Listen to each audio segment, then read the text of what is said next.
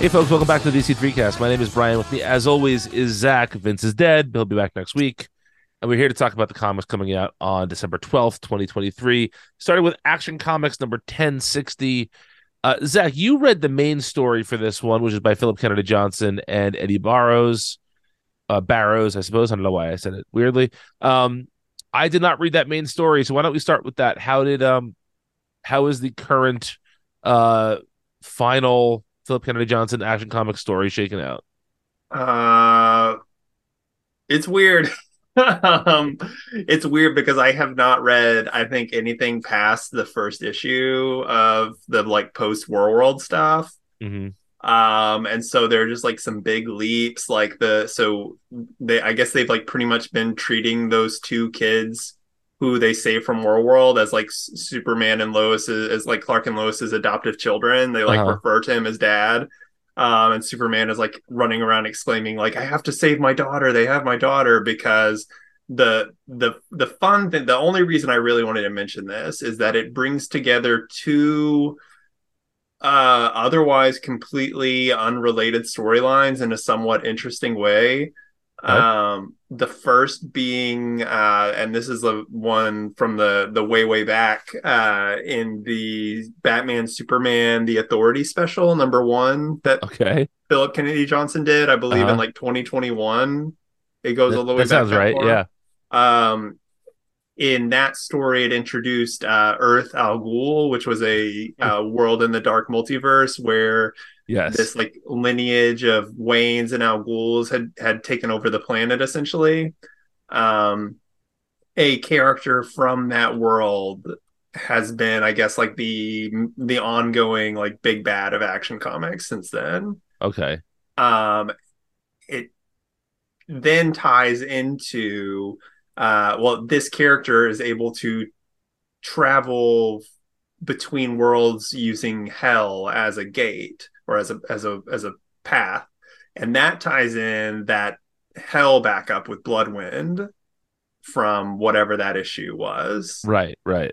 So this story ends, which is leading into Action Comics Annual for this year, which will be the end of, I guess, the Philip Kennedy Johnson era. Ends with Superman and Constantine traveling through hell to get to Earth Al Ghul and teaming up with Etrigan and Bloodwind. That's actually that could be fun. Yeah, yeah. Did it read Um, fun or no? it didn't. Um, it was fine. Like it didn't read like much of anything really. The Barrows art I actually quite liked, and I think there were actually like a few panels done by Fico Uh-huh. Ossio. Yep. And it was the good Ossio again, not Okay. like what Okay. we saw last time. I Or what think we're we gonna talked. see again in a few pages. Yeah, yeah, drastically different art style. Real chameleon, very weird. But I think the pages that were done by them or the panels that were done by them in this issue look quite good. Well, that's good to know. Yeah. Um, yeah. This is one of those situations where if I was talking about this, you would say I should catch up on that, and I'd say no, you won't. But I'm Yeah. gonna say I should catch up on that, and but I know I'm And saying to I'm myself almost I gonna won't. say like you probably shouldn't. Like I don't actually know that it's worth it. I think you could maybe read this issue and then read the annual and be good to go. Yeah, I'm all right. I was having a conversation with somebody the other day about a column. They said like someone should do a column for Multiversity where basically you just read all the DC comics and then just like do a DC Comics in December for Dummies post. We're like, here's all the stuff that happens. And I was like, oh God, I don't want to write that column, but I kind of want Yeah. to read that column I mean, when it that's gets. basically like almost what we used to Yes, do exactly. That's what I said. before it became like untenable to do that, Yeah, it like was exhausting. Yeah. yeah. And not rewarding enough to continue really. No, exactly. Yeah, so if somebody out there wants to do it though, Yeah, go off. absolutely. The next generation of the DC3 does it. Uh, Well, that brings us to the first backup, which is called Squad Dreaming, which is written by Nicole Maines and Steve Orlando and illustrated by Fico Ossio, the same crew that did the Dreamer story in the Beast World Tour Metropolis one shot. yeah. Um, And this is basically just a straight continuation of that, sort Yeah, of. yeah, exactly. And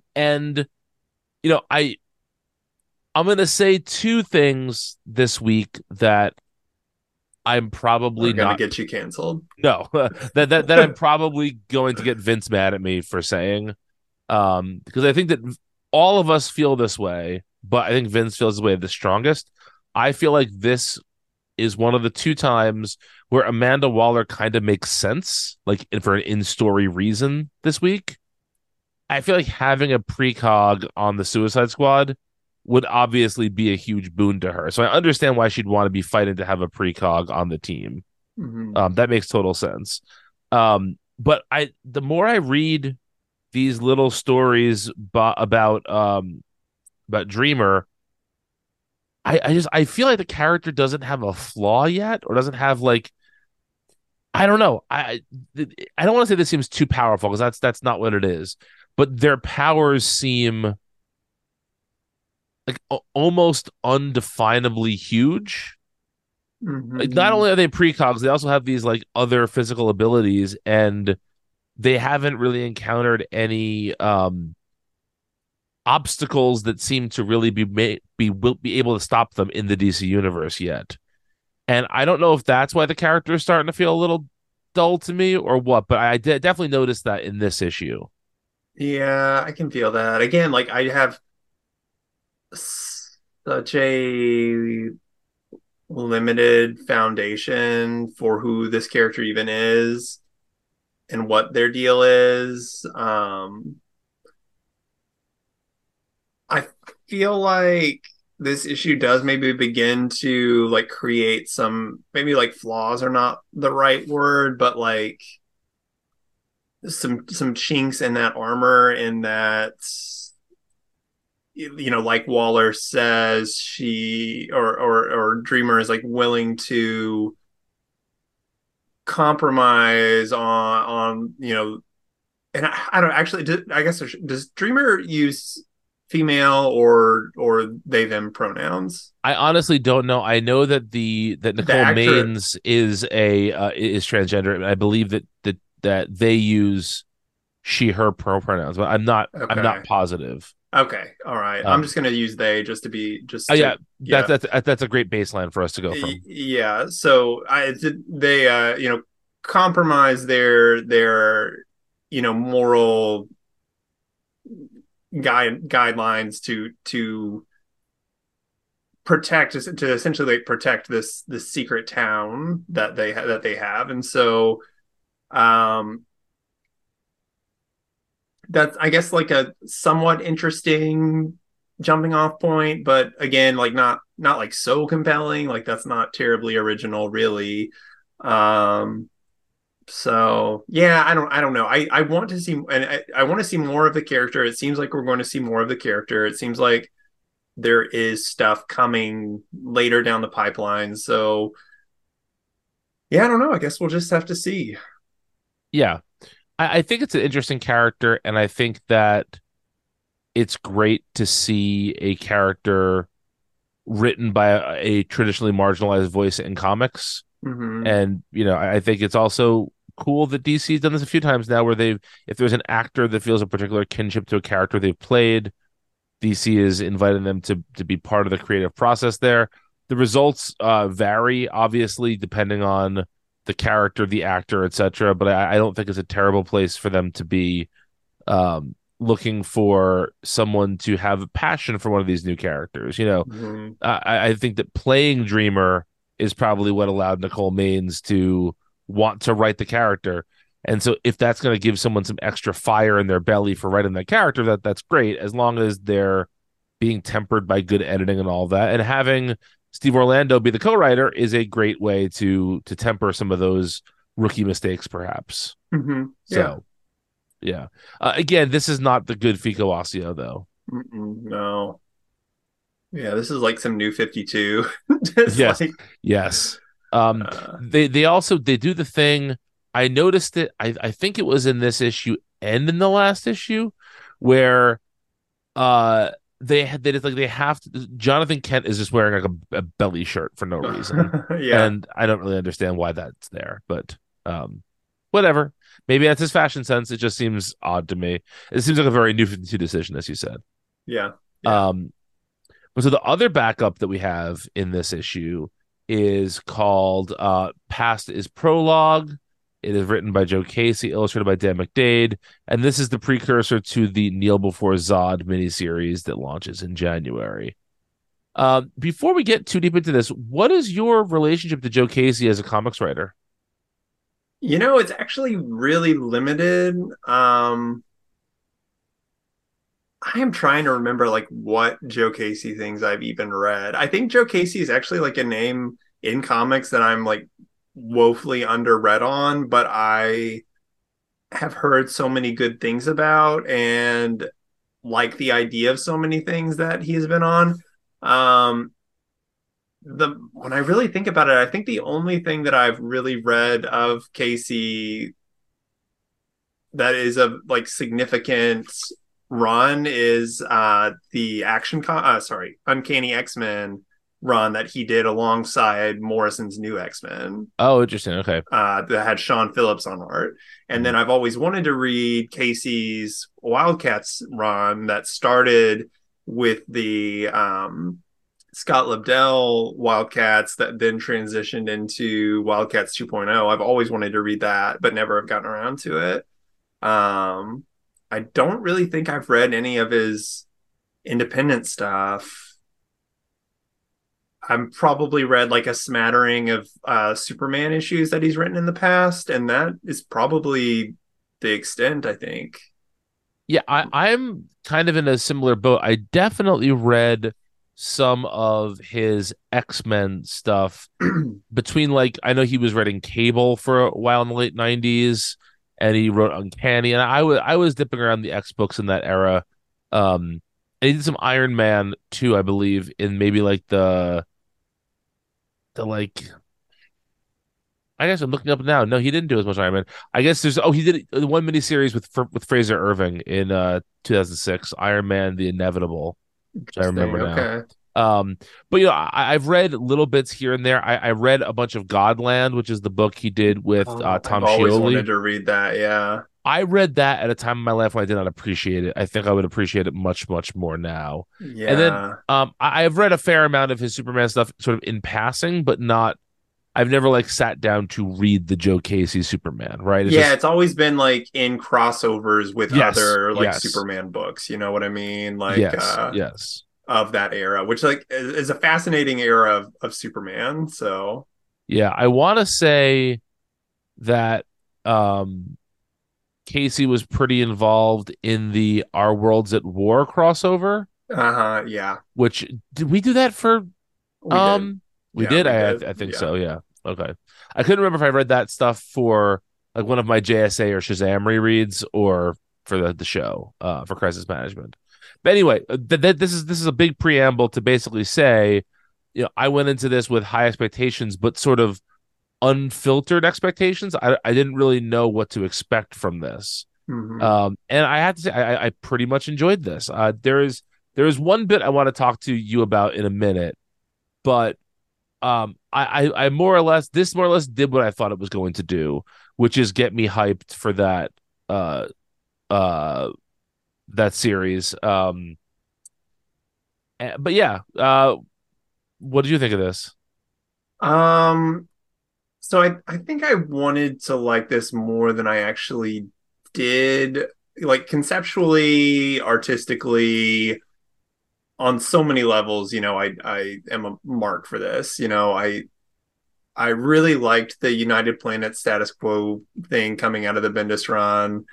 Um, any kind of like new Krypton adjacent storyline, I'm here for.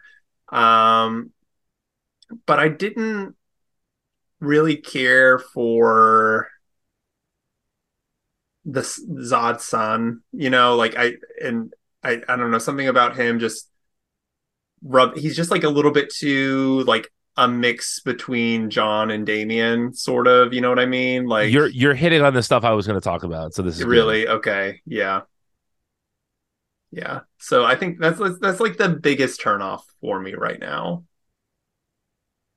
Yeah, my note that I wrote here is just Lorzad sucks. Yeah. Um, Yeah. he's an edge lord. He doesn't really he hasn't earned any of the feelings that the books are trying to elicit from him, Mm-hmm. and so he just comes off as a whiny brat, and it's not very enjoyable. Um, I also don't know.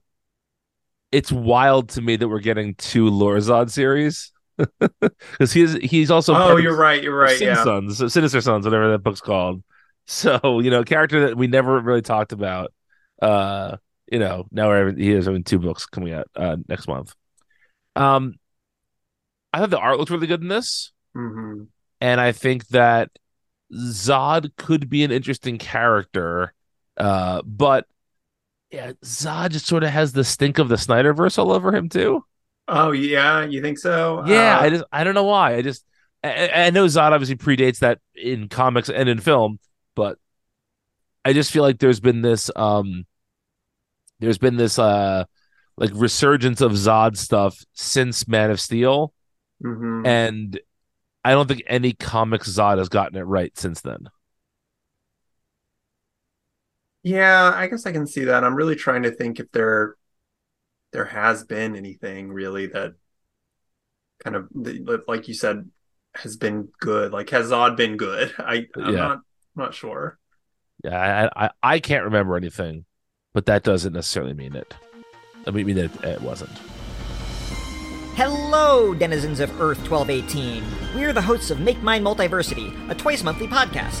I'm Jaina. And I'm Elias. Make Mine Multiversity is your handy guide to all things Marvel. Each month we get into it with long looks at the careers of Marvel creators, characters, themes, whatever.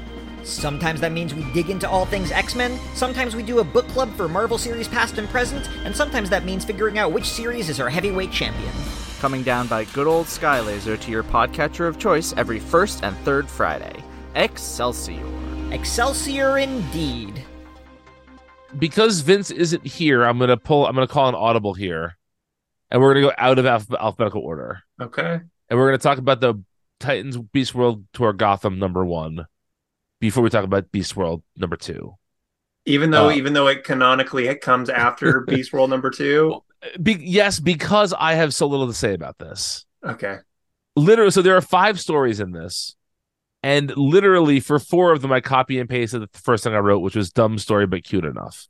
Like there's just nothing really to be said about this to me, except I will say that the scavenger story, which is the Red Hood story, I wrote was pointless and verbose. Yeah, So and I know that's a writer that I know. Well, I know from Twitter and that people like them, and I don't know that they've ever done comics before, but I kind of felt the same way. Yeah. yeah, it was bad. Much like the Metropolis one, there is one story with really good art, which was the it's called Wild Harleys I Have Known, written by Grace Yeah. Ellis, illustrated by Daniel Hilliard. Hmm. That one has like just really fun art in it, and not just Yeah. because it has a 6 foot Harley bump bunny in it. Um, but that just was a good looking issue. The rest of them were on various degrees of ick for me. Yeah, I did kind of, and this will get me in the doghouse with Vince. I kind of like the Kelly Jones issue or Oh, story. yeah, I mean Kelly Jones always is gonna do something for me. And I would say that was This one really did something for you. Am I right? yes, it did. But this one was probably the best of the stories in here, in part because Kelly Jones is a legitimately good artist, and although not always my favorite, Kelly Jones does it. Kelly Jones is a flavor that doesn't work on everything, right? Hmm. I thought that this was relatively good Kelly Jones stuff, but I just find these tie-in stories, like at least in the Metropolis one, the Dreamer one made you think that this was going to continue somewhere down the road, and it did. And the Jimmy Olsen one was like dumb fun. With this, there's a couple of ones that are, I said that Harley one is kind of dumb fun. The spoiler one is decent, I suppose, but the rest just feel like they have no purpose at all. They don't expand the Beast World story, and I just don't get it. I liked the Cascane one. I thought it was cute. It was dumb fun, but it was very cute. Yeah, I mean, all my notes, dumb story, but cute enough. Like, Yeah. but I guess my point is, if you're gonna do these tie-ins, I don't understand why you wouldn't try to tell a bigger story than just like Cascane is now a giant cat, and so laser pointers make her excited. I'm sorry, Huntress is the Huntress cat. is now Yeah, a giant Huntress cat. is the Yes, yeah. cat. Yeah, yeah, yeah. But like, I don't understand why that's why anybody felt like that's a viable story here. Of course, the idea is just that they want to sell comics, but still. Anything else to say about any of these stories? Mm, no, I mean, no, not really. Just off the cuff, the Dick one at the beginning is interesting because it's written by Zdarsky, which is like Yeah, probably the biggest name on this book, like writer wise, and it's yeah, technically a direct follow up to Beast World #2 that we'll talk about in a minute, but yeah, it amounts to nothing at yeah, all. exactly. Yeah. Um, yeah. So let's get over to Beast World #2 then. Written by Tom Taylor, illustrated by Ivan Reyes. And what I love about what Tom Taylor is doing at DC in general is just that Taylor is moving things along at a pace that is not like a breakneck pace. But as I read this issue, there were two scenes in particular that I thought, if this was written by Josh Williamson or Scott Snyder in an event from like a year or two ago, these scenes would have taken 2 issues to tell. Like specifically the scene where Batman transforms into the like Beast Batman. That would have taken place in the background of 2 or 3 issues before we eventually saw Batman show up in that Beast situation. Even just the idea of like the fact that Oracle saying, "Oh God, Kondak," wasn't the like cliffhanger for the issue and Mhm. allowed that to actually happen in one issue. I thought that was also well done. And I think that the even like Waller asking for the government to like basically hand the reins over to her, all that stuff happens in one issue, and that feels substantially more packed than an issue of any other major DC event over the last 5 or 10 years. Maybe I'm overselling that, but that's how I felt when I was reading it. Yeah, I can see what you're getting at. Yeah, it does. It is like much less decompressed than a like recent DC event would be, but I also think it's still like I think this issue is a lot more dull than the preceding issue. Or at least maybe dull is like too harsh of a word, but like much more, uh in the camp of whatever what was the last DC event before this, more night terrors. This is more night Okay. terrors, you know what I mean? Yes. Oh, I agree with that part of it too. I don't think that this is necessarily a great event. I Hmm. don't but I will say that I like the way it's being presented. Sure. Yeah, I Um can see that. Yeah. yeah. I'm just like a little disappointed because I did think that like the first issue really like swung for the fences and was like really going for it. Mhm. And this issue just feels a little bit more like, you know, it's just it's just kind of like a by the numbers event sort of thing. Well, it's interesting that you mentioned night terrors because this follows the night terrors and Lazarus Planet model of like we're gonna fuck up the heroes. Yeah. That's sort of the premise here, right? We're gonna give them these these temporary or permanent or whatever powers, and we're gonna put them in precarious situations. where there's not really a villain to this in the way that neither of those stories really had a traditional event book villain to them. Mm-hmm. And I wonder why DC is getting away from those traditional event book villains. Well, and it's kind of weird because I thought that like Dr. Hate was going to be that for this.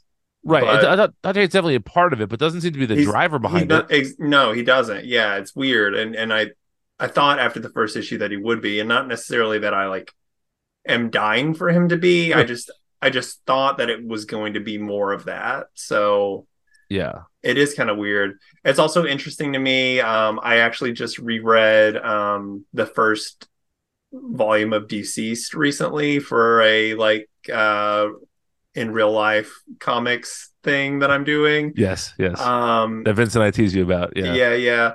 And it's weird because in that Taylor also like quickly takes Batman off the table as fast as he can, which is just an interesting Taylorism, you know? Yeah. I also find that this is an interesting throwback in a way. I'm not going to say it's exactly like JL Ape, but not unlike it though. No, just this. It feels very old school to me to have all these heroes turning into like animal versions of themselves. Again, not particularly interesting, but just or not particularly good, but maybe it's interesting that DC is going back to this type of a story. Mm-hmm. I have to say, I wonder if, do you think that this was going to be one of those DC events that takes up 2 months and there's a million tie-ins like Lazarus Planet or like Night Terrors? Or do you think that this scale was always smaller than that? I really don't know. This does seem like the kind of thing that DC would blow up rather than decompress, or compress, you know what I mean? Yeah. It is interesting. I did look ahead at like some upcoming issues, and Ivan Reyes is not the artist.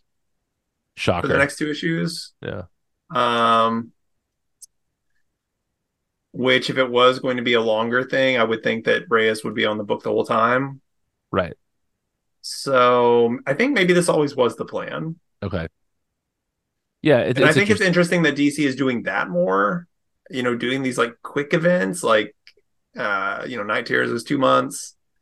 This is going to be technically 3 months because it started in November, but it's actually pretty much just 2 months because it was, I think, like the last week in November was when it started.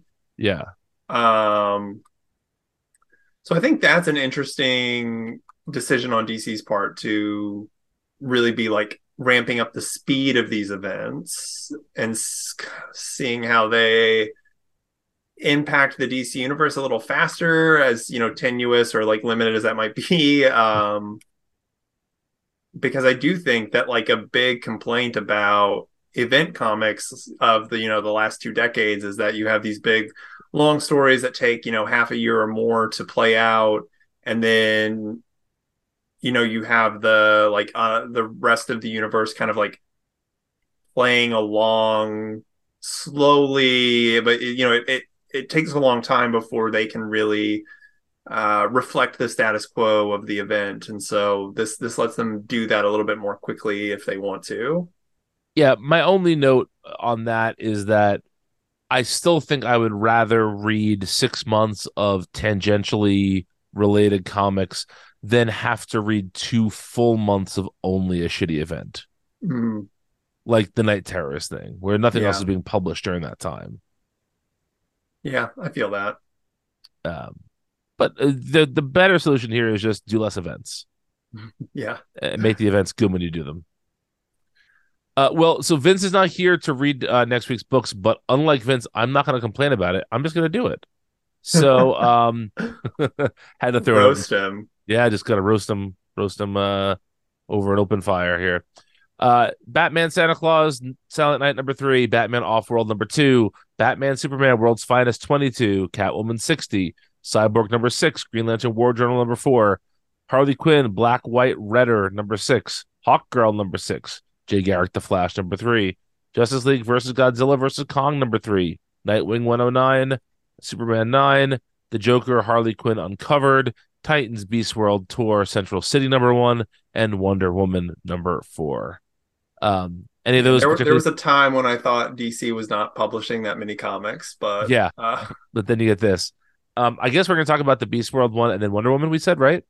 I think that's right. Yeah. Yeah, so we're going to catch up on that. Anyway, go to DC3cast.com for information on our Patreon. And thanks for listening. We'll talk to you soon. Goodbye.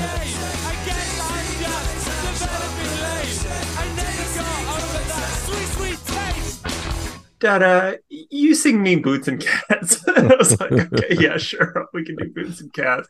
And then she said, you make that up? And I was like, no, I think somebody taught it to me. And she's like, no, you made it up. And I was like, okay, yeah, sure, I did. And I invented Sure, yep. Boots and Cats, yeah.